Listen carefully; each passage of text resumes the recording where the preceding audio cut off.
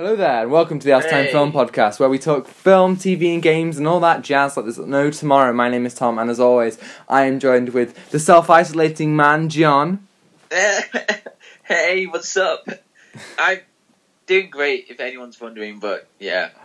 You are isolating, so hence we were going to talk about Wonder Woman 1984 this week, but because somebody is dead, I have to self-isolate and try not to dance for 10 hours or something, but yeah. I mean, of course. So we decided we're going to talk about 2017's Wonder Woman today, so the first film, and then next week, hopefully, we'll be able to talk about Wonder Woman 1984. I'm not going to make any promises, though. Yeah, because this film is really hard to watch for me personally, because I live in a society. So it'll either be if John can't see it at the cinema, and we can't get it on any kind of UK streaming service, we might have to push back the episode on it again. But that's fine. That's fine. But when I'm out to self-isolation, I'm going on a massive journey to which cinema to see Wonder Woman 1984. Yeah.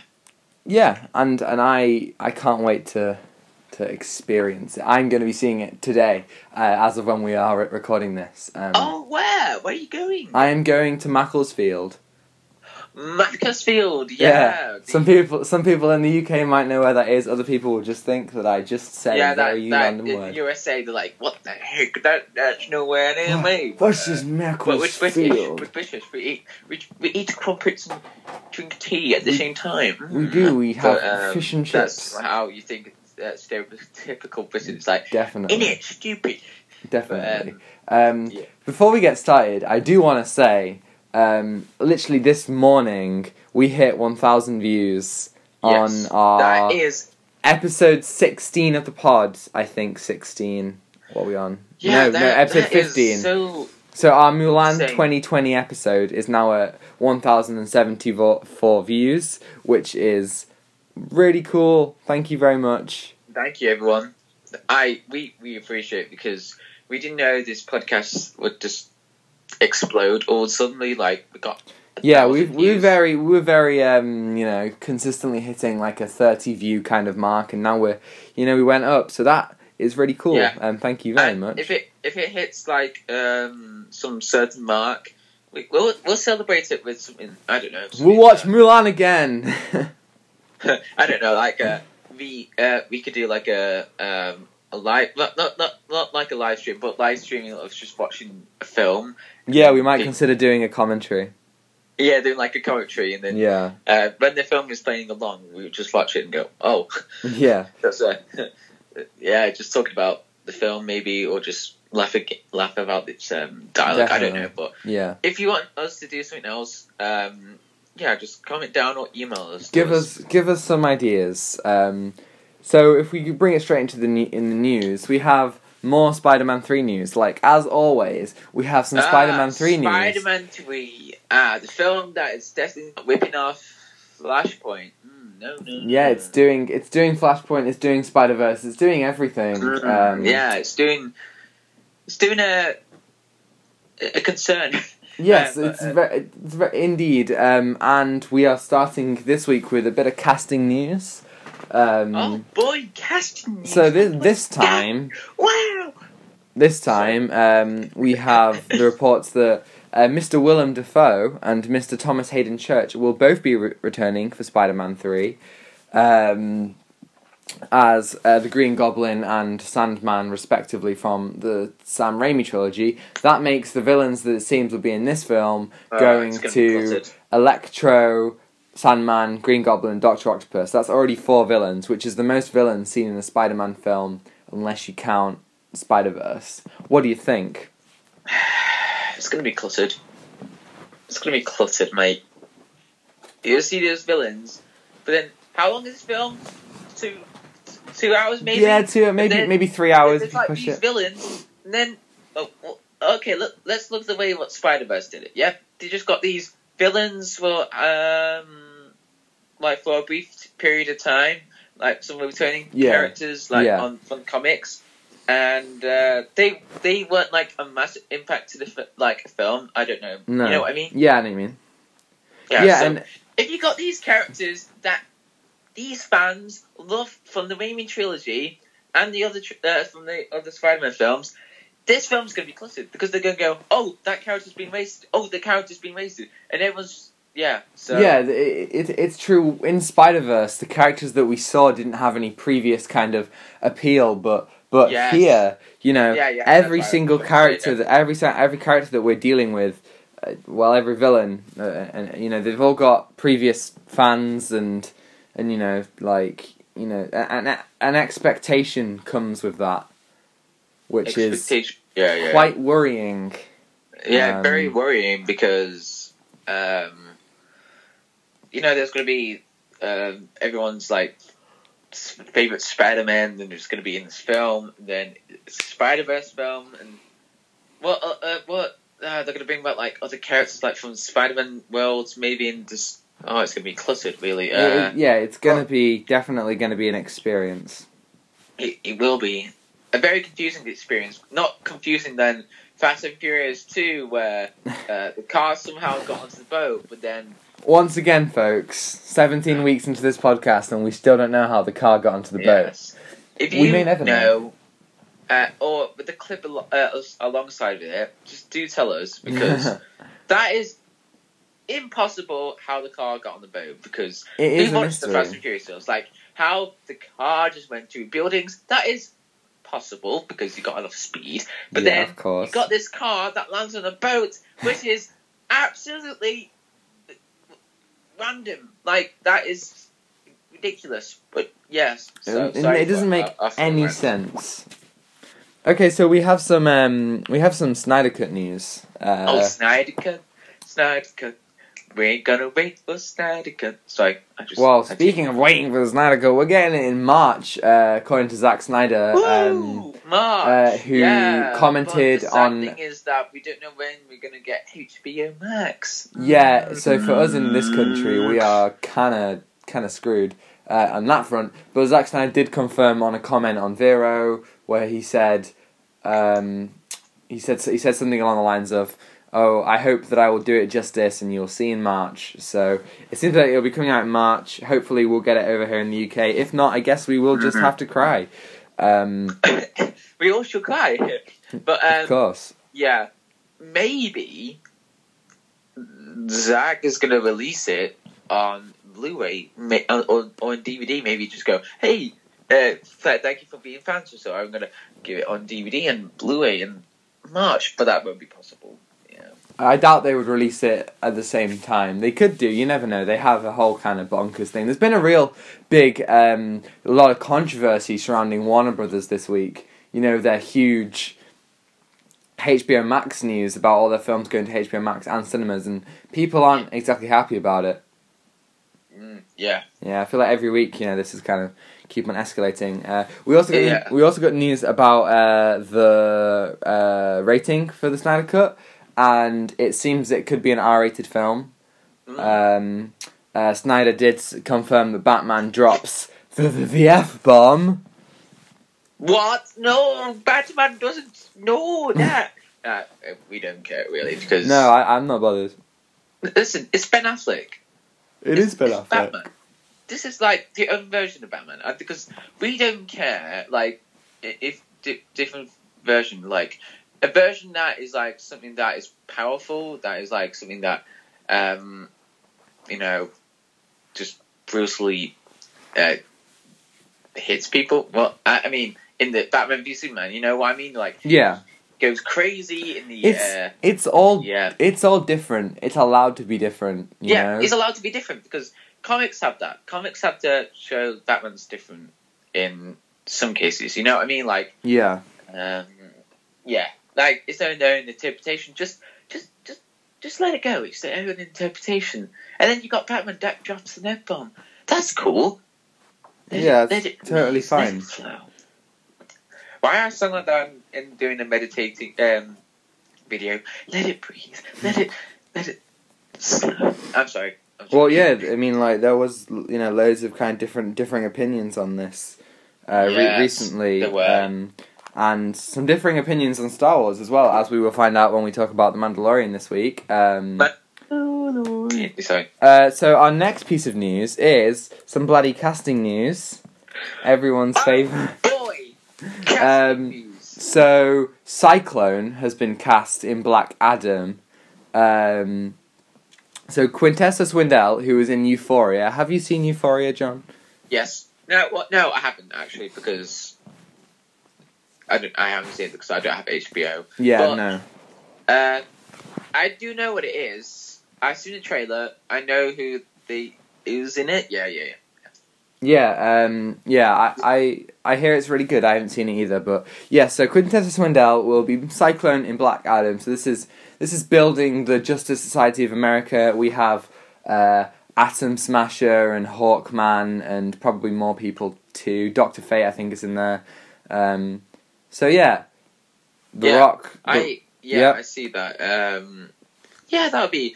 That's a really interesting cast. So I like how DC decides to add cast like different actors and then experiment it. You know what I mean? Yeah, well, they're definitely pulling in some more obscure actors, like no actors that I've heard of before. Yeah, certainly. Same, and I think they're doing that, quite a lot. Like, I think most of like the leads for these films aren't really like staples, which I guess is a thing across all comic book films. Like, it's not very often that you get like a really, really big name when people are cast. So I think that is quite good. Nice, like getting small actors. Yeah. Yeah. So the Mortal Kombat film, there is going to be a Mortal Kombat film next year. Oh, yeah, when is that coming out? That is the news. The release date has been coined as the 16th of April next year, which is, in the... Let me have a look. It's kind of... It's in the midst of... So this is a couple weeks after No Time to Die, just before A Quiet Place Part 2 and Black Widow. And what's out is before? Fast and Furious, yes. Fast and Furious is afterwards, actually. Fast and Furious is May, yeah. Sorry. But we're excited for Fast and Furious 9, We're very excited for Fast and Furious. In a couple of weeks, we're going to do the most anticipated films of 2021, probably, considering films might not be coming out, and we will discuss things like Fast and Furious 9. But yeah, Mortal Kombat is coming out, another video game film, which I think they're getting better. I think in general, I agree, because since when was the last time? What was the last time a video game film was good? Sonic. Sorry. Well, the last few ones Sonic. Sonic. We had Sonic. We had Detective Pikachu. We had Tomb Raider. Those are the last three that come to me off the top of my head. Yes, and if Uncharted breaks that cycle. Yeah, exactly. Uncharted could be like a really good film. It's a live action film, right? So live action meets film. But wow. So I'm hoping something that will break expectations from the video game cycle. But Mortal Kombat, I have no idea where the story will be going, because I know the Mortal Kombat, they just fight to the death, and that's it. Yeah, I myself have never played Mortal Kombat, but obviously I know there isn't, like, especially like in the early games, that it's not like full of like a huge story. Yeah, it definitely leans more towards the gameplay aspect. And correct me if I'm wrong here. I've never played Mortal Kombat, and I'm going off very limited knowledge. But I'm pretty sure there have been Mortal Kombat films in the past. There is. There is. Yeah, there has. Yeah. I have been playing. I played one Mortal Kombat game, and that was like the newest version with my friends, and it's honestly fun. It's just like good. I remember all the combos, and there was a Mortal Kombat film in 1995 directed by Paul W.S. Anderson. Cool. Yes, that is the film. Yeah, I know what you mean. Because I haven't seen those films, but I don't know if I'm excited for this or if I'm not. So yeah, I don't really have any opinions yet. You know. Yeah. I guess we'll have to wait and see. Speaking of video game films, we've also got news, some more bloody casting news for you. Oh boy, we are getting a Dungeons and Dragons film. So this isn't even a video game. This is just a board game, I guess, if you know, or a role-playing game, however you want to, kind of characterize it. And Chris Pine, from Wonder Woman and Star Trek, has been cast in Dungeons and Dragons. Dungeons and Dragons. Great. Yes. So, Chris Pine in a Dungeons and Dragons film. Okay. First of all, that's interesting. But secondly, it's Dungeons and Dragons.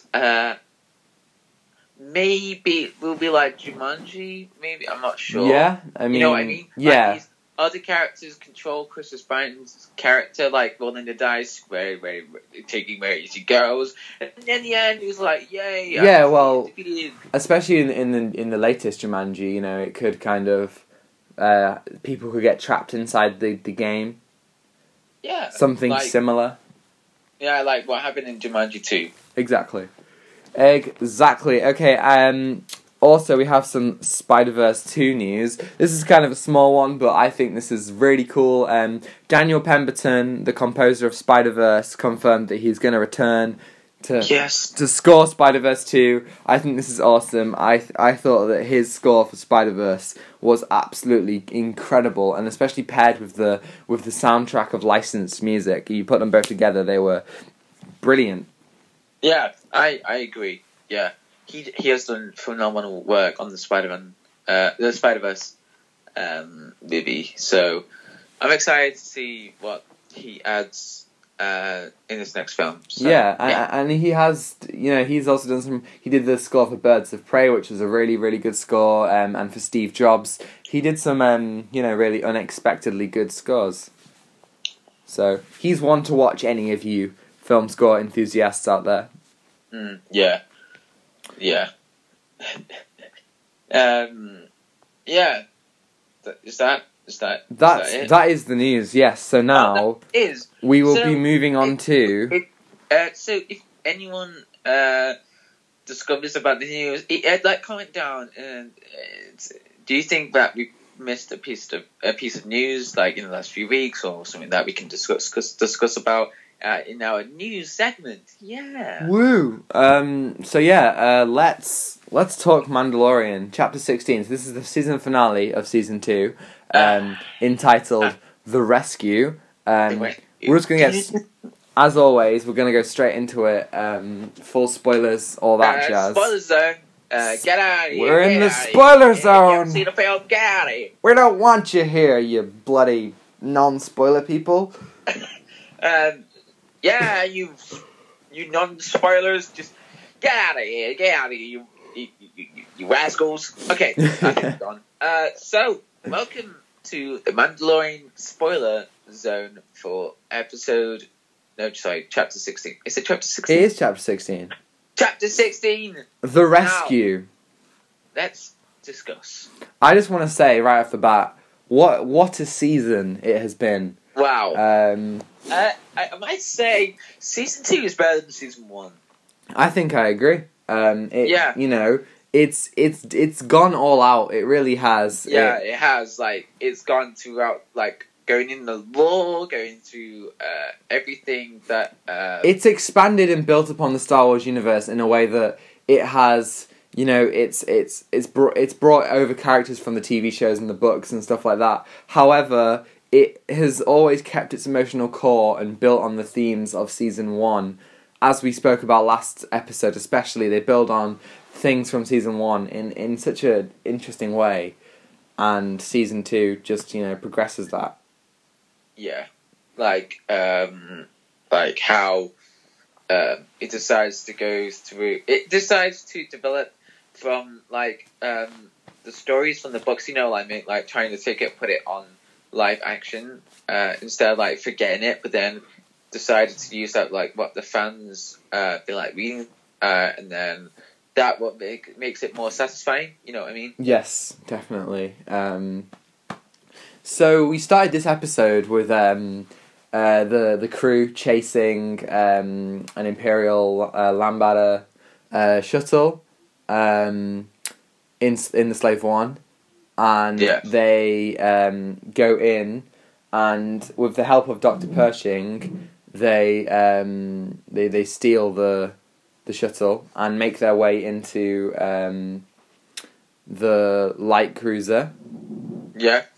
They do well at characterizing the Imperial officers in this season, and they did really well on the the Imperial. Yeah. So what you said.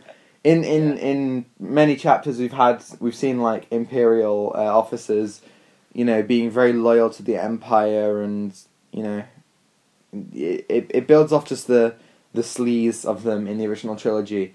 You do get that with the two Imperial pilots in the shuttle. Like, one of them is very willing to cooperate, and the other one is willing to die and kill everyone else for the Empire. Yeah, that's like what see the different sides of different characters in the Empire. Yeah. Yeah. Definitely. So then, so the guy, the Imperial cruiser pilot, was about to shoot Dr. Pershing, but then he's somehow saved by someone. Yeah, he kind of taunts Cara Dune about Alderaan and how they blew up the Death Star with like millions of people on it. Oh yeah. And she ends up killing him. So. But why did I see a blue lightsaber like in Mando's head? Hey, a blue lightsaber? Yeah, I didn't know why, but I saw it though. What, like in the reflection of his visor? Yeah. I have no idea. Maybe it was a blaster bolt. I don't remember seeing that. Really? I definitely. I don't know, but maybe Dr. Pershing had a lightsaber this whole time. Oh, but yeah, that's weird because in Mando's reflection you see like a blue lightsaber. Huh. That is odd. I don't know what that was. No. I have no idea, but I thought, oh, is this some character alongside with them or something else? But no, it wasn't anyone else. But yeah, that was.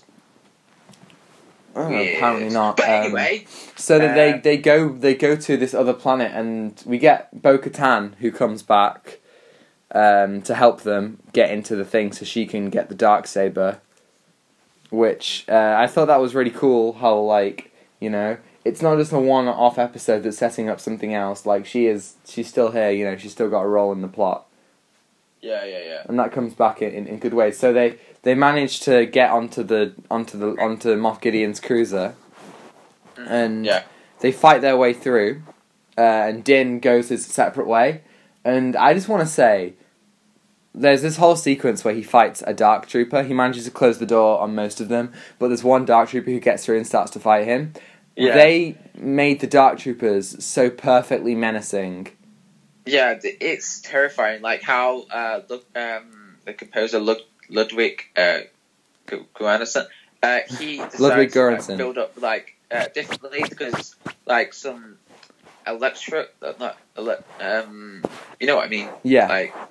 Something that builds up attention of the Dark Trooper. It honestly gave me some dubstep vibes. Yeah, dubstep.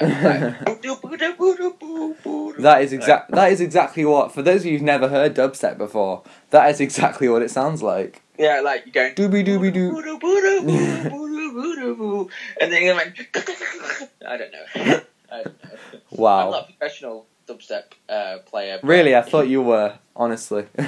So yeah, they that Dark Trooper. It properly gives Din a beating. I thought it was gonna squish his helmet when it was punching his helmet. He was just punching him against the wall, and then somehow his helmet stayed intact. His helmet was just going through everything. Yeah, I'm surprised he didn't break his nose, at least.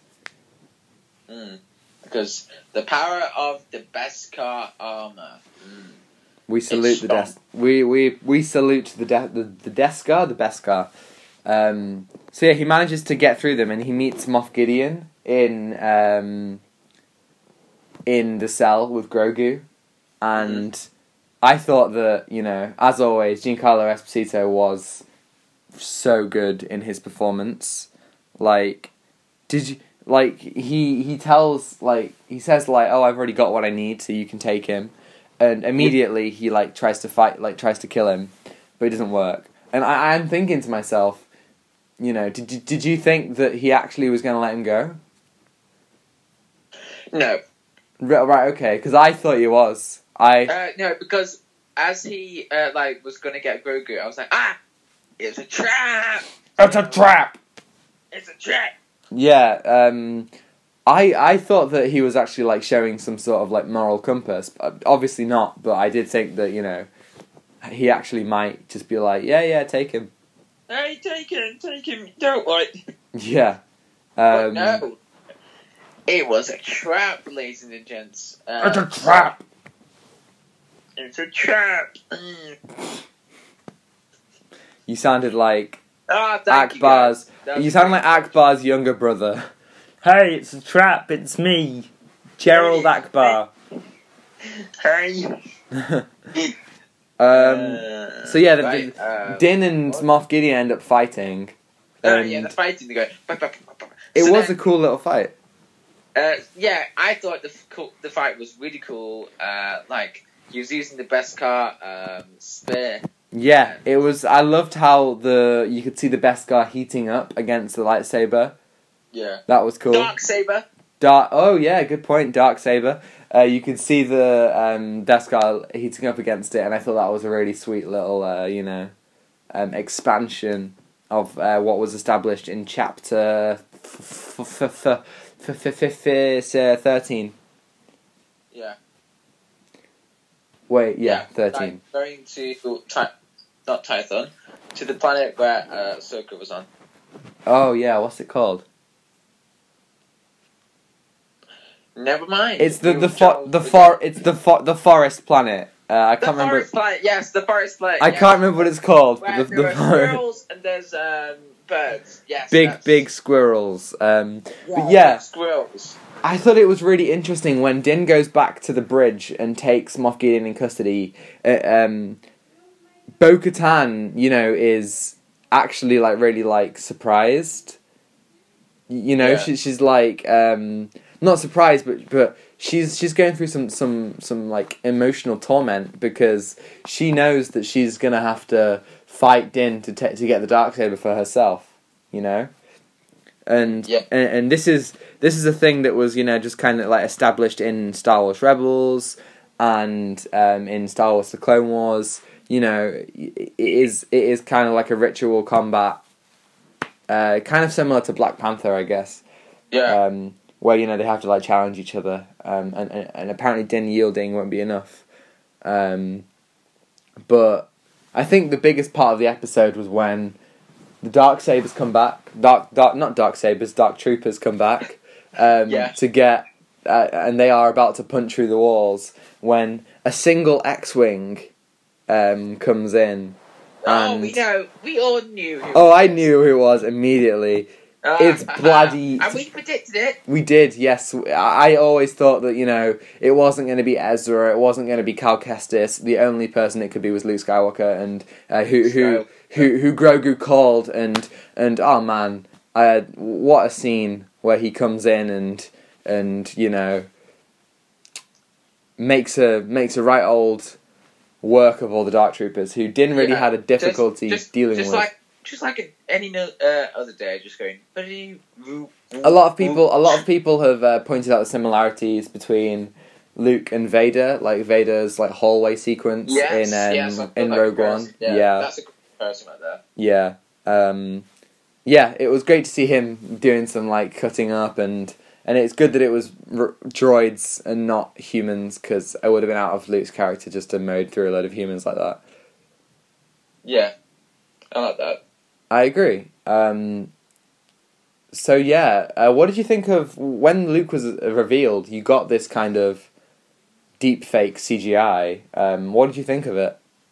I thought it was good. I mean, I thought it wasn't too terrible. I mean, I thought it was just good to, see that Mark Hamill, like what it looks like. But yeah, I was like, wait, this is good or terrible, right? Because you can't tell because you just think, oh. It's this weird like uncanny valley thing where it's like it looks good. It just feels a bit odd, Yeah, I didn't mean because deepfake works wonders like today, but it does. Yeah, I don't know. I'm just like, wait, yeah, is that supposed to be Mark Hamill? But yeah, I loved it. I thought it was good. Not too amazing, but something to see what like Luke Skywalker looked like. Yeah, I agree. It was. Would you have preferred this? Because obviously a lot of people thought that someone like Sebastian Stan, who looks a lot like Mark Hamill, would have been good in this role. Do you think you would have preferred him to recast or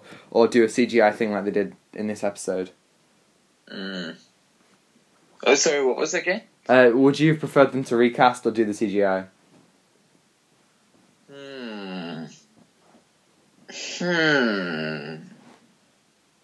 I have no idea.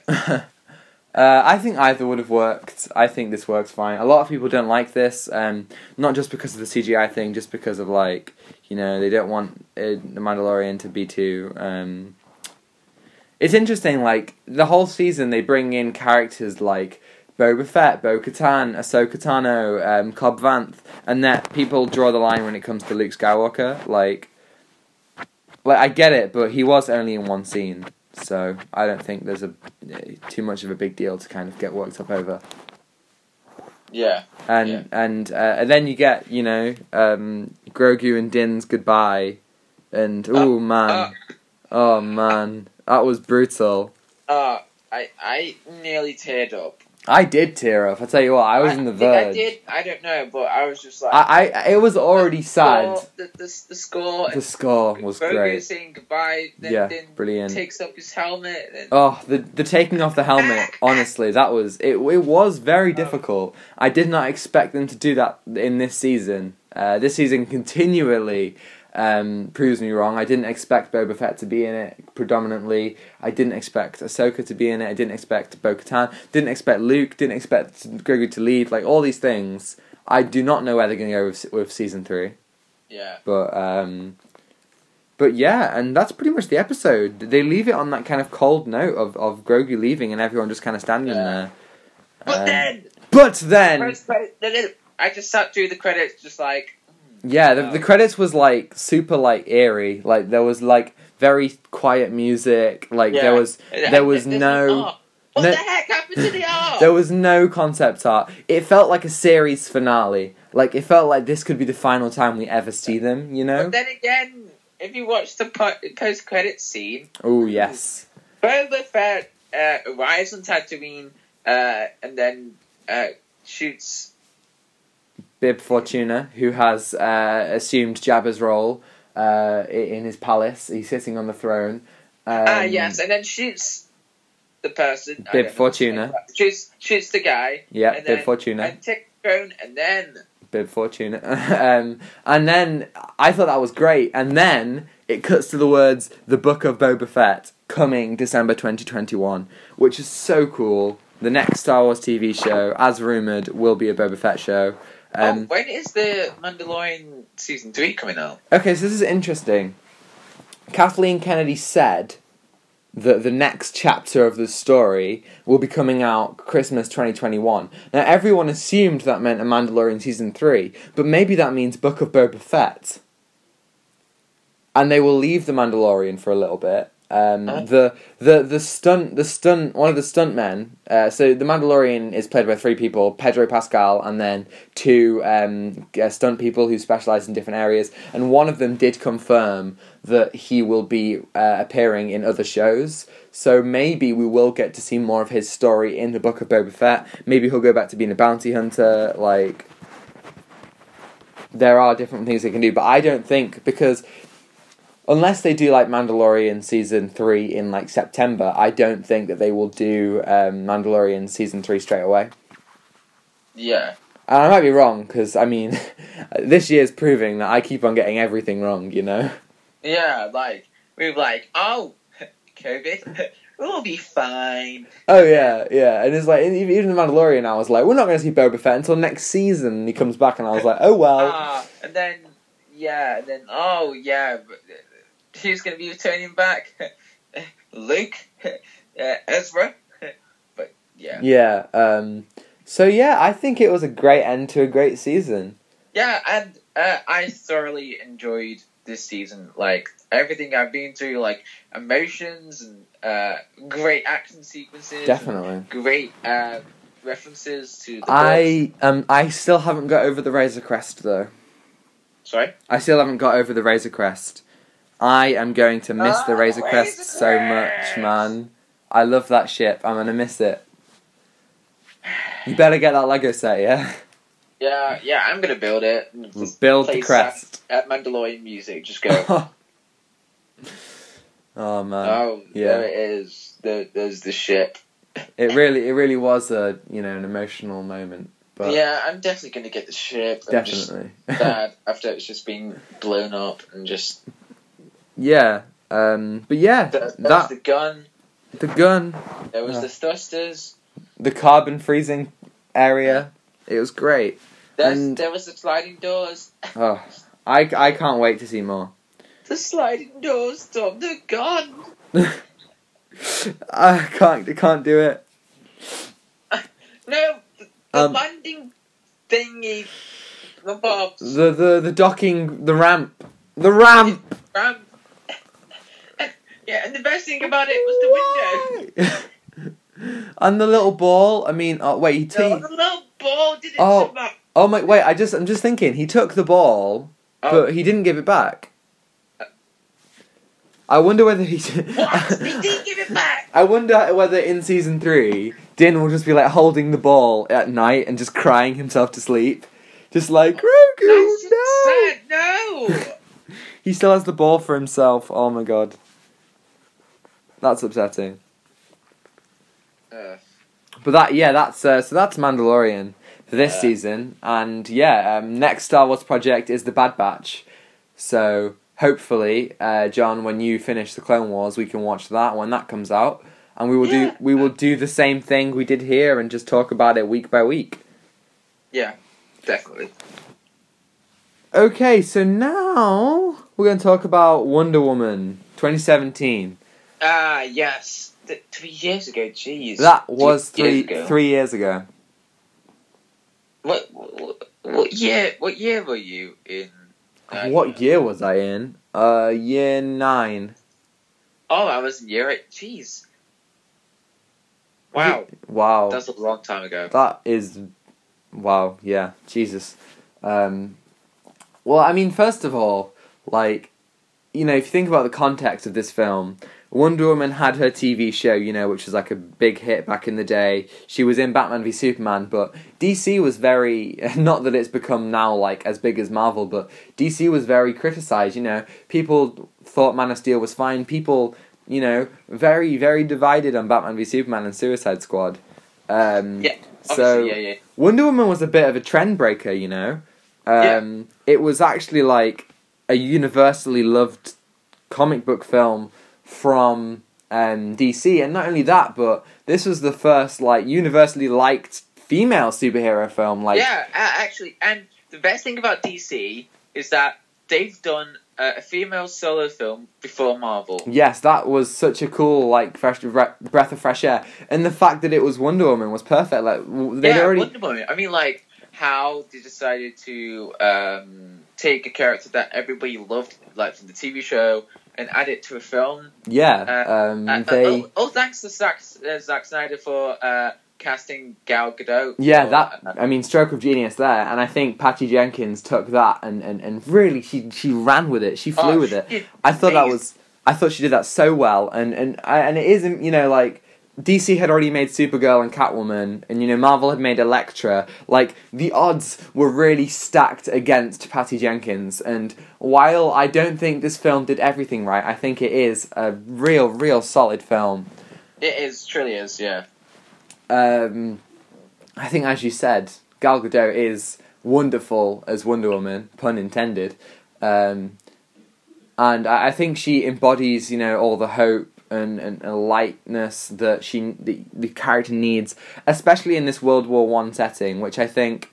Yeah, definitely, yeah. I think this film handles the war really well. You know, I think it's difficult to kind of balance a comic book kind of setting in such a period, you know, like, period comic book films can be great, you know, like Watchmen and like X-Men First Class and X-Men Days of Future Past, but then I feel like some period films kind of waste the time. Like, I feel like Captain Marvel and X-Men Apocalypse and kind of Captain America the First Avenger, which I feel like it does some good things, some bad things, but comic book films can waste their period setting, and I don't think Wonder Woman did that. Yeah, she didn't. Yeah, I think it is a really cool. It's a perfect time for Diana to leave the Themyscira in World War One, like thinking that the world's going to be this wonderful place, and then coming out and realizing, it's not. The world's going to be a wonderful place. No.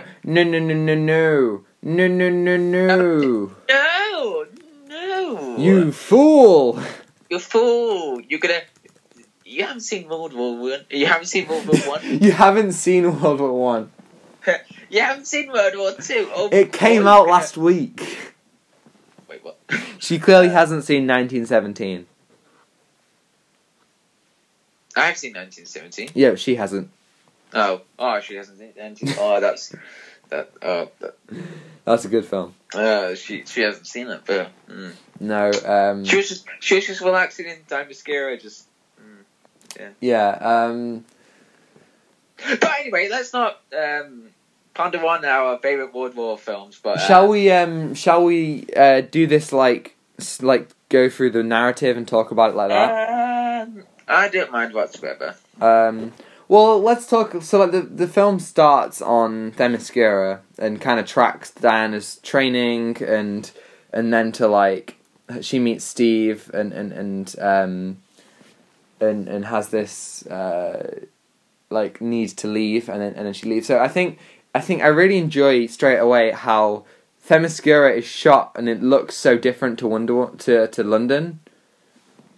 To look, yes. Yeah, straight away you've got this contrast, which is really important for making Diana feel like this kind of fish out of water, which is a prominent narrative throughout the film.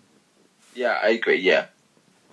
Yeah. And then we see a younger version of Diana. Yeah, we do. Around. Yeah, well, we have Diana. You see, like, her, like, wanting to train and be like a warrior, like, very very early on. Yes. Which I think is, you know, I think her younger self. It does set up how she is.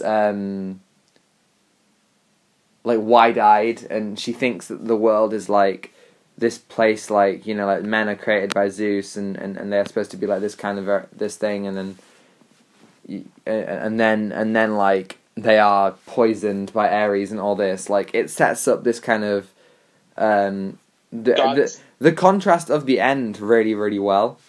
Yeah. Yeah. And when Steve comes in, I want to say, I think everyone under the sun have said this, but I'm going to repeat it. Gal Gadot and Chris Pine have incredible chemistry. Yeah, they do. They have great chemistry on screen. You can see it in bloopers. They have good interaction with each other. They are like just so much fun together, and they have they have like little jokey bits, and like, you know, she doesn't understand things, or she thinks about things differently to he does, and like you just have these, like, throughout the film, like, really small and sweet film like scenes that, you know, really tell a lot about the characters in in a really nice way, I think. Yeah, like, yeah, I agree.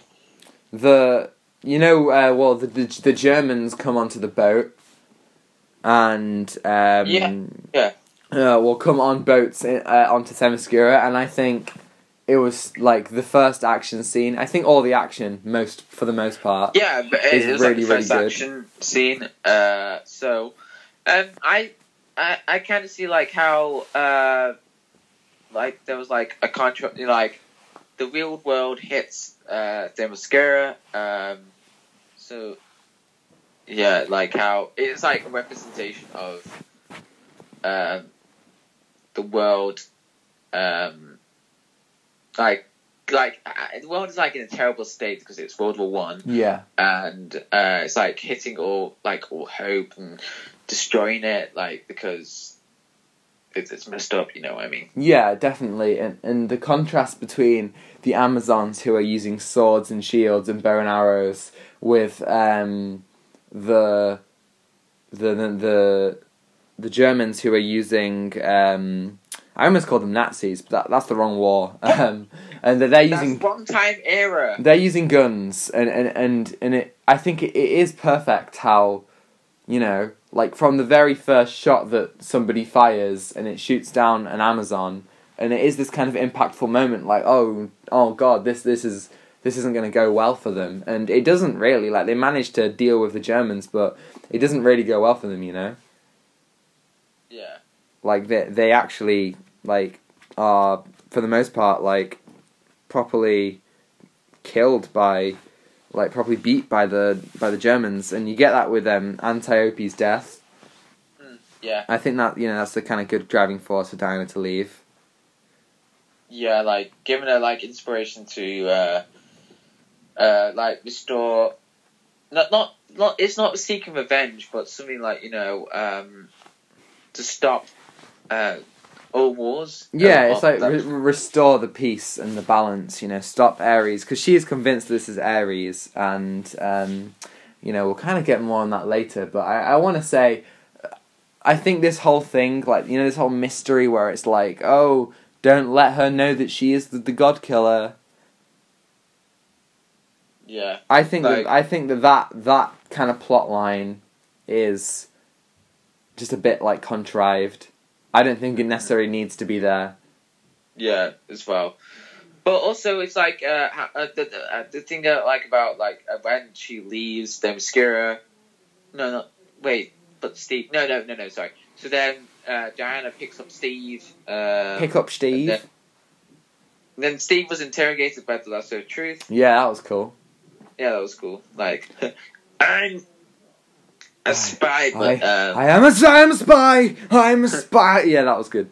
Yeah, that was like that. And then so Diana wants to escape with Steve. Yeah. And then so the thing about how Diana goes to Earth, well, she is on Earth, but she's going to she goes to the modern world. Yeah, it's just oh, what's this?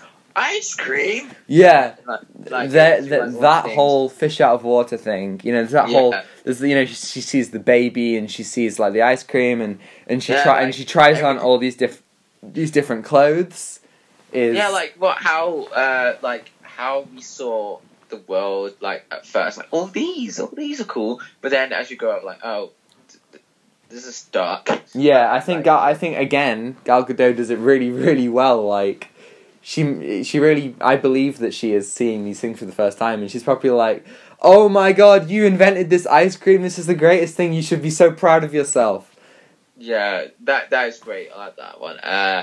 But then in trailers of Wonder Woman 1984, I like how there's a massive difference, how Steve was showing Diana London, what was happening. Yeah. But then in the new one, Diana showing all the stuff to Steve. There seems to be a kind of shift, a switcheroo. Because that's Steve, really cool. I think that's a good idea, that Steve is now the one who is, he's the one who doesn't know what's going on. Yeah, the Padawan. He's the Padawan, of course. Yeah. Yes. It's a nice way of putting it. Steve was the master, but then he became a Padawan. Is this reverse psychology? It's like episode 4. When I left you, I was but the learner. Now I am the master. Yes. You're the master. Listen here, you little shit. I'm so sorry. Yeah. So Diana goes into this like meeting where like the generals of war are trying to like figure out what to do, like their whole battle strategy. And I think it's interesting how she's like, bitch, where I come from, generals, they fight on the front lines. They don't hide away in their little, corners of the world. You know what I mean? Yeah. I think that is a really great idea. And then that's where you meet David Thewlis's character. Sir Patrick is his name? I don't know. Sir Patrick. Spoiler alert, this is Ares. This is the villain. The villain that was the Inspector Calls. He was, yeah, and he's also Lupin in Prisoner of Azkaban and other Harry Potter films. I think he is I think the performance is fine, but I think that he is definitely the weakest part of the film. I think it's a twist. Yeah. It's a twist that negates the better twist of the film, I think, and is, especially towards the end, he just is a bit of a flat character. We'll talk about that when we get to it, but yeah. So then you have, I guess, the kind of scene where they go and find their little crew. Like, Captain America has his Howling Commandos, and Wonder Woman has her little crew. And you got Samir, Charlie, and the Chief. And I actually think that it's really, it is a breath of fresh air to have all these characters feel like, fully formed characters. They all have their own little, like, personality quirks, their own, like, their own skills, and their own, like, character arcs. Charlie has PTSD, Samir wants to be an actor, the Chief feels like, he wants to help people, and that people, that his people themselves have been trampled over. So I thought that was a really cool, it was nice. Like, loads of people, compare this film to the first Avenger, and I do think that this film does so many better things, and especially the fact that I disagree about like people's criticizing comparing to First Avenger, because First Avenger is about like the first Avenger, like it's a whole different film. It's a whole different purpose. Showing off like it's supposed to be like the creation of Captain America, what's he doing and how he became this, but if you look at Wonder Woman, this is a totally different film. I agree. It's about a superwoman who is going through she's not used to like the normal our world and going through, and this is gods. There's gods like Ares. Yeah. And then like how she's experienced this world, and she used to on David Skimmer. So yeah, I agree, but I do think that. If you were to compare them, one thing this film does really well, and it's just a thing across the whole comic book genre that they don't always get right, is, all of her friends feel like fully formed characters. All the side characters, feel like, I actually enjoy seeing them on screen, unlike other comic book films where the side characters are actively pretty annoying. Yeah. Yeah, so they have there are really good scenes of Diana experiencing the war. She travels to the front line. She travels to the boats, and she sees all the wounded soldiers coming home, and she's thinking to herself, "This is all Ares," and she sees Charlie having a nightmare. His whole PTSD, and and she sees like people struggling whilst they're trying to get through the trenches, and I think this scene where she walks out onto the trench is one of the best scenes in any comic book film. Yeah, I agree. Like how like the music builds up, and then she just walks through no man's land, like it's like going through a wall. Basically. Yeah, it's perfectly done, and it would have been so easy for the writers. There is a bit where Steve says to her, "Diana, listen, this is no man's land. This means that no man can cross this," and the screenwriter could have so easily said, "I am no man. I am a woman," and done something really like, kind of contrived, kind of like a Lord of the Rings thing. And I love Lord of the Rings, but like shall not pass. Yeah, it's like, and Éowyn is like, "No man can kill me," and Éowyn says, "I'm no man." It's stuff like that. But Diana just says no, but I'm gonna do it because people need my help, and it's a bloody good scene. Like, she takes on the full force of the German army single-handedly, and then everyone kind of realizes what she's doing, and they rally to her,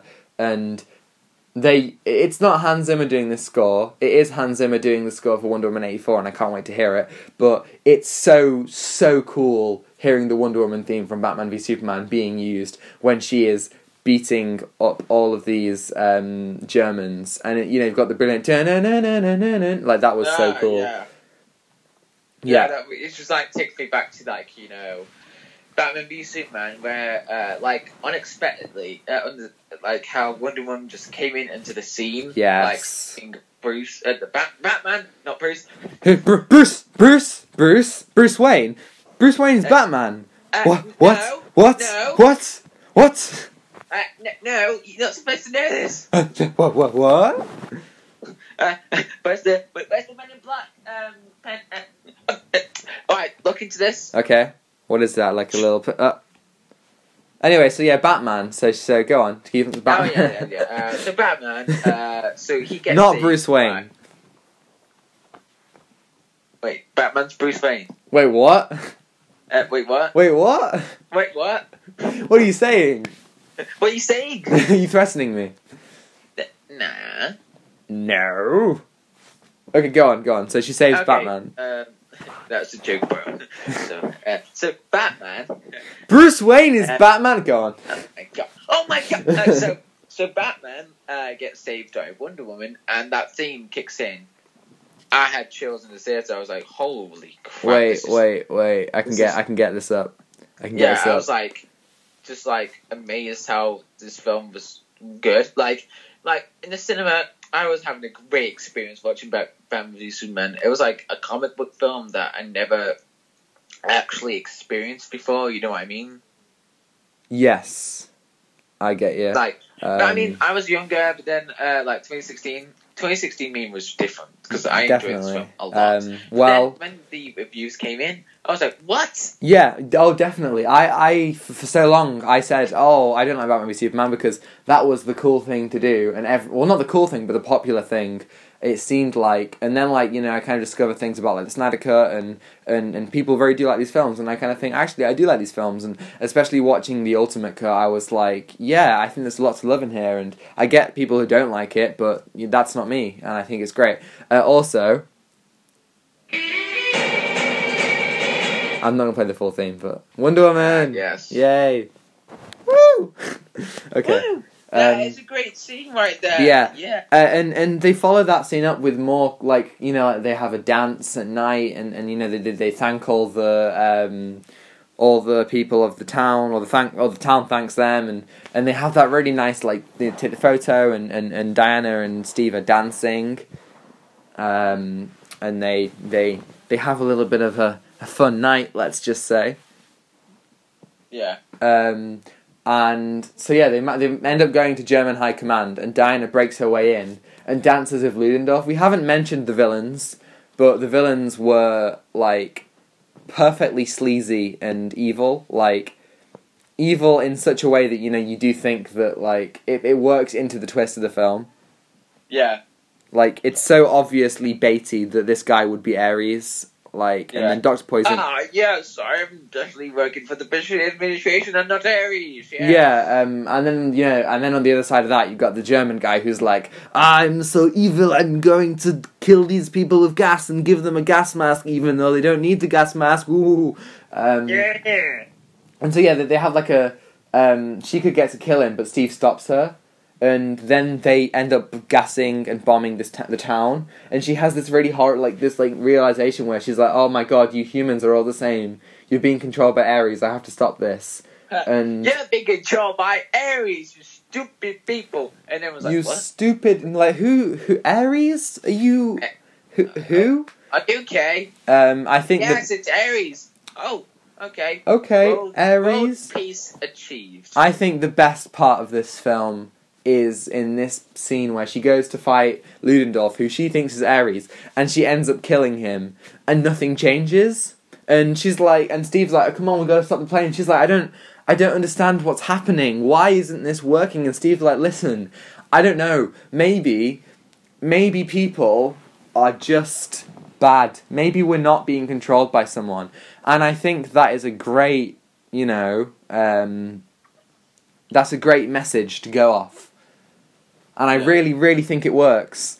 However, they then kind of undo it because Ares is revealed as Sir Patrick, and not Sir Patrick. Not Sir Patrick. Who would have known?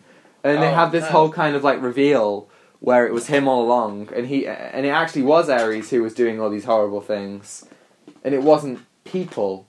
And I feel like that kind of really negates the whole ending. Do you know what I mean? Yeah, I agree, yeah. Then they have this whole CGI fight, which is a pretty boring fight, I think. Mm-hmm. Apart from Steve's sacrifice. Obviously, we know that Steve is back in some capacity in Wonder Woman 84, but I do think it's a really, really good sacrifice when when Steve ends up, flying his plane into the air and blowing it up with himself in it. I think that was really, really a really emotional ending for him. You know, when he he gives Diana the watch and all that. Yeah. Yeah, I thought that was great. And yeah, that's pretty much the film. You know, they kind of mourn Steve for a bit. She kills Ares and everything goes back to normal. Yeah, and then Steve supposed to be died. Yeah, so he died, but apparently he's back now. I have my own theories on that, but I guess we'll talk about that next week or whenever we do. Yes, funny joke. Whenever we do talk whenever we do talk about Wonder Woman 1984, we will discuss how Steve is back. Yes. But yeah, that's I'll try and watch it. Yeah, we'll figure something out. And hopefully we'll be able to talk about it next week. We might upload the pod a bit later, if it means that you have to see it. We don't know. We'll figure it out. So yeah, what do you think about the film? What are your final kind of thoughts? I love it. Yeah, it's a great film to watch. It's enjoyable to watch. It's like something something fresh. You know what I mean? Like to watch if you're watching a comic book movie, like you're bored of watching Marvel, just watch Wonder Woman. It's a great film. I think out of all the DC films, this is the one that has the most for everyone. This is not my favorite DC film, of the new run, at all. But I understand that not everyone will get what they want from Man of Steel or Batman v Superman or even something like Aquaman, which I think is another great DC film. However, I think Wonder Woman is the one that will have the most for everyone, and I have a little cousin who absolutely loves Wonder Woman, and it's great to see that she can find something to identify with in these films over the the regular superhero films that are just a lot of male based, this whole young male demographic, and that is really cool. However, I don't like the ending. I think the whole Ares reveal. Weak, but this twist that negates the other twist, and the whole CGI battle. It all feels pretty flat, in my opinion. Yeah, but with seeing the trailers for Wonder Woman 1984, it looks promising. It looks amazing. It does. It looks like, it just looks great, and I'm very excited. And Patty Jenkins did great with this film. Apparently Wonder Woman 84 is great, so Patty Jenkins is hopefully going to knock it out of the park again. And then she'll be directing the next Star Wars film, which is really exciting. So, yeah, there's a lot to love. Yeah. And with that, that is us for the main segment. John, what have you been watching in our weekly viewing segment of the day, 2020, all that jazz? What have you been watching this week? I'm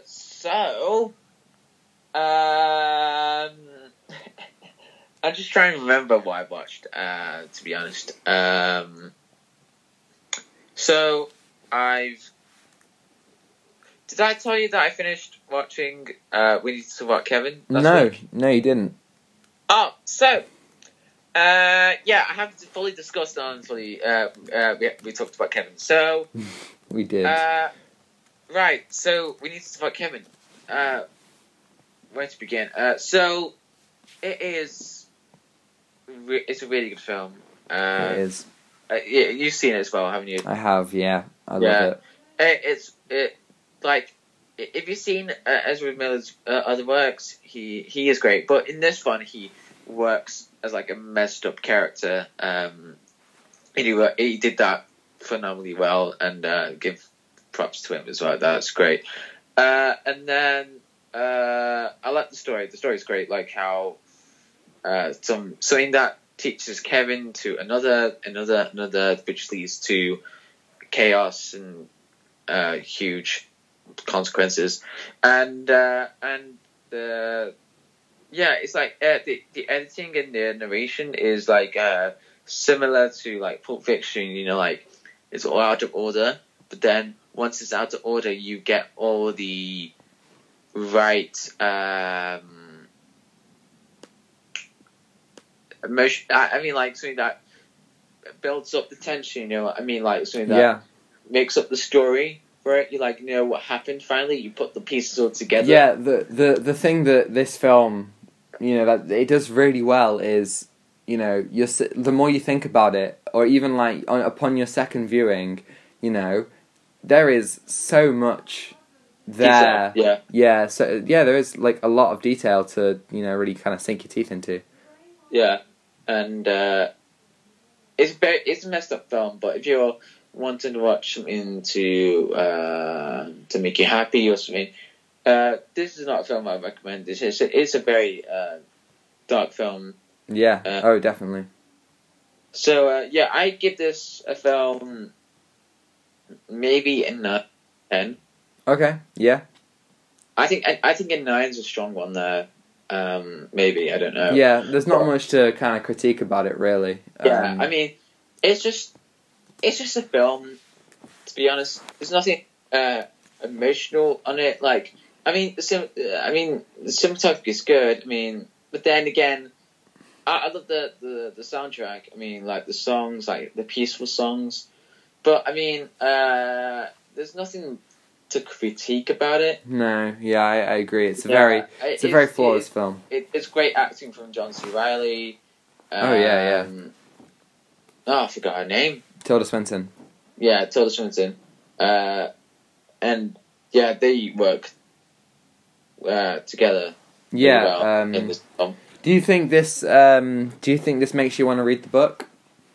Yes, maybe because my teacher, she said about the book, and then so the book. The different thing about the book is that it's written in letters, rather than like having it like a full narration, but it's written in letters, which makes me want to read the book. Interesting. Yeah, that sounds cool. But the good thing about the books is that you have a deep understanding, and like you can see like how fleshed out it is, like how like the book has everything. You know what I mean? Yeah. Like, it has like everything you need to know, like some small details to massive details that you need to have for reading books. Like you can pick this one, you can pick that out, and then you think,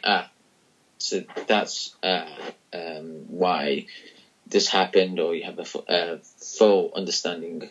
Yeah, you know what I mean? Yeah, I do. Yes, I do, my friend. Yes, indeed. We have great minds alike. Yeah. So, Tom. Yes. Watching. What have I been watching? Well, last week I spoke about I was reading Batman: The Prelude to Nightfall. Yeah. So another thing that I read, but carry on. I did finish the Prelude, and I'm on to Nightfall Volume 1. And I thought the Prelude was really good at setting the scene. So it gives you some of Bane's origin story. It sets up that Batman is very, very, very tired. And then it shows some of Azrael's training. And it climaxes with the breakout of Arkham, which leads into Nightfall Volume 1. And I enjoyed it. I just think it did the same thing over and over again. Like, it would repeatedly do, like, a 2-3 issue story where Batman would face a villain, he'd struggle to face the villain, he would beat them, but he's really tired, and he is, like, really struggling and pushing everyone away. And they would do that about, like, 5 times, and by the end it's like, yeah, I really, really get it. And I like it, but, you know, I did just want to kind of get to the Bane stuff. And even at the beginning of Nightfall Volume 1, again, I want to get to the Bane stuff. It's a lot of, you know, Batman facing other villains, trying to figure out who Bane is, and maybe it's just because I know a lot about Bane. I'm not as intrigued by the mystery. But yeah, I do really like it, and so far I would recommend it, but, you know, I think, you know, the Prelude does kind of take a long time to do what it does. Yeah, I get what you mean about it's like repetitive, Mm-hmm. but I think what the volume 1, I think it's just trying to set up with the idea of like all 3 volumes or mini volumes of the whole Nightfall thing. Mm-hmm. Like Batman's tired, he can't keep up with this, but I haven't got the other volumes yet, but I'm really intrigued of how he has this broken back. Yeah. So that's going to be different because what I think I liked about it is like, you know, I don't really like the repetitive, but what the repetitive does is that every time he fights someone, he just gets a bit tired. Yeah. He's less powerful. And then, yeah, that is good, and that is good. I like that, but it's a bit repetitive. Yeah, I definitely agree. I also think that, you know, as he gets broken down, and then you see Azrael get stronger, it's an interesting, you know, comparison, given that Azrael is going to come into such a bigger role later on. I don't know if you know what happens, so I won't tell you, because I know the story, but I won't give you that information. You know the story? Yeah, I know the story. Oh. Yeah, I've been intending to read it for so long that I just kind of, talking to my friends, I know the story. DC Comics that I have been reading, on YouTube, like what people... watching the full story. Yeah, watching the story because I'm intrigued to watch. Yeah, no, how it works out. But there's like other comics that been recommended me in YouTube, especially Deceased. Yeah. That is, you know Deceased? Yeah, of course. Oh, that is a crazy comic. Yeah. I won't get into that, but I want to read the comic fully by myself. But, yeah. But I've been watching like what it's about and what happens in it. So there's another Batman comic that I have been reading. Not the one that you got me yesterday. Yeah. I got him The Dark Knight Returns, didn't I? The Dark Knight. Dark Knight Strikes Again. Yeah, Batman Strikes Again. That's the second one in the series. Yeah. It's good so far. I like it. Good. So there's another comic that I really got. So let me just get it. I forgot the name. You forgot. So it's called Batman: The Dark Knight Prince Charming. What? Okay. Never heard of that. You never heard of it? No. So, the Batman Dark Knight Prince Charming, and you know that comic that I got you, Batman Damned? Yeah. Yeah. So, it's big as that. Okay, so it's a similar. Is it a Black Label one? No, it's not. Okay. But it's a really good comic. Like, it's a very simple story, which I really like. It's very easy to follow. But I don't want to get into that. But I really want to talk about The Batman Who Laughs. Okay. So that one, I thoroughly enjoyed. Let me just get the comics. So I want to inspect and just talk about it. Yeah, why do I talk about this? So, yeah. This... Can you still hear me? Not as well, but I can definitely still hear you. Right, so, if you don't know anything about the Dark Knight Metal series, you know, that crazy comic run that Scott Snyder and Greg Capullo did? I'm familiar with it. You might want to read that first, which I didn't, because I'm a moose.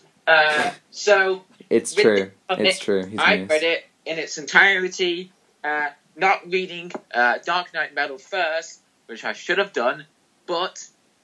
let me just sort this out. But anyway, so, yes. Where do I begin? So, Batman Who Laughs. It's really good. Like, so, if you don't know anything about, like, Batman having a nightmare version of himself, which looks like the Joker, but if you know fully about the story, like in Dark Knight Metal, he meets other nightmare versions of him, like the Justice League version. So with this one, it's like himself against a nightmare version of himself, and it's really good how Scott Snyder did it. Like he turns Batman slowly into the Batman Who Laughs, but then tries to fight against it. Like the forces of the forces of evil trying to go against Batman. Like, in his own mind, you know what I mean? Like, Doctor Who, you know, like that, the Cybermen thing, you know, like, he was trying to fight against in the game of chess. But this is more different. This is really, really different. And he goes mad, so I like it. Cool. And, what other things? No, that's it for my comic book reading. But I'm excited to read, what's it called? Dark Knight. Batman Nightfall stories. Yes. Yeah. Yes. Yes. Right. That's from me for my weekly viewing segment. Good stuff. We did, once again, we don't have any emails, but I do want to, quickly do touch on some stuff. We got quite a few more subscribers this week, thanks to your video on the Reddit r/KSI. So welcome everyone who has subscribed, thanks. If you want more content, well, we said just subscribe. But you really like this. As we say every week, and we do reiterate, if you want anything you want to say, questions, comments, any of that jazz, email it to us, and we will answer. About movies, music. We will, throw us a DM on Twitter or on Instagram. That will also. Anything that you want to talk about? Yeah. People from r/KSI. Thanks. Yes, welcome. Welcome to this bloody place of strangeness. Without that's us for the week. Without further ado, that is us. I just want to say, next week we will aim to do Wonder Woman 1984. I'm seeing it tonight. It depends on whether John can see it. If not, we will do Pixar's Soul, which is coming out on Disney Plus on this Friday, the 25th, being Christmas Day. Yes, that's coming out on Disney Plus. So we'll talk about that on next week. If you can't watch Wonder Woman 1984, but hopefully you can. And other than that, have a happy holidays, everyone. Happy Christmas, happy Hanukkah, happy everything you're celebrating. You guys deserve it because you've been listening to our podcast. Yes, we've been working hard on our podcast, but we've just been talking anyway. Well, I've been working hard. No, yeah, you have been. Let's get there. Can we just give props to my co-host Tom and Zane for working on this podcast. First. Yes, big thank you to. I don't give it 100%. That 110% in, but as I am philosophical John, as always talking, but nah, man. I just want to give thank you to Tom for editing and giving us time in for this podcast. Stop it! No, you deserve it because you've been working harder than me. Oh shit! I'm gonna cry. Zane has done some incredible. He is responsible for our banner, for our thumbnail, for our. I was the creator of this picture. Design, like how we could use it. Yeah. But then he's done the rest of the work. Yeah, we came up with the kind of the pitch, like this is what we're thinking, and he did it in a really, really, really interesting and cool way. So yeah, thanks, Zane. And thank you all of you guys. What else? And thank you for watching because our second previous 15th episode. Sorry, 15.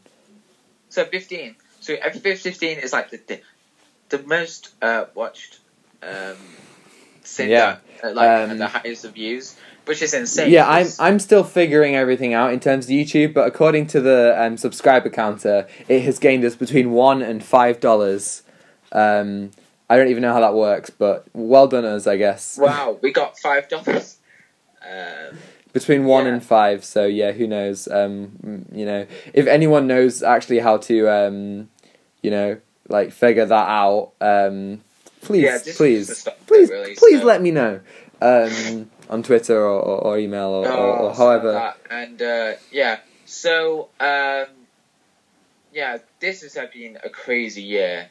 It's been the most unexpected year of my life, and everyone else as well. So next week will be the final one of the year. So we will go in depth on all of that philosophical year stuff. Like discovering what happened to us in quarantine. What did we become? What did we become? And we're going to talk about the films that we watched. So on our episode coming out on the 3rd of January, we're going to be talking the best of 2020 films. So we'll each give some suggestions for our favourite films of the year. Discuss them a bit. There hasn't been a whole lot as of right now. I've watched 36 new films this year, which isn't. Last year I watched 54, so not nearly as much as last year. So many films this year. Schindler's List, Shawshank Redemption, City of God. Well, if we're talking films in general, I've watched 244 films this year, and 143 of those are new films, whereas 101 of them were rewatches of mine.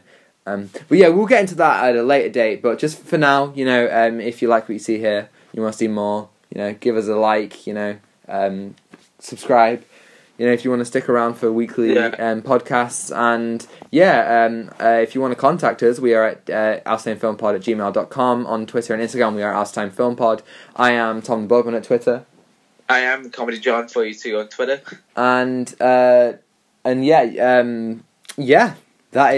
That's it for us this week. Next week we'll hopefully be talking about Wonder Woman 1984 or Pixar's Soul. All that jazz. Yes. Without further ado, take what you're given. Give nothing back. Goodbye. Have a good holiday. Yeah, great one. May the force be with you. Oh, he's back. Yoda's back.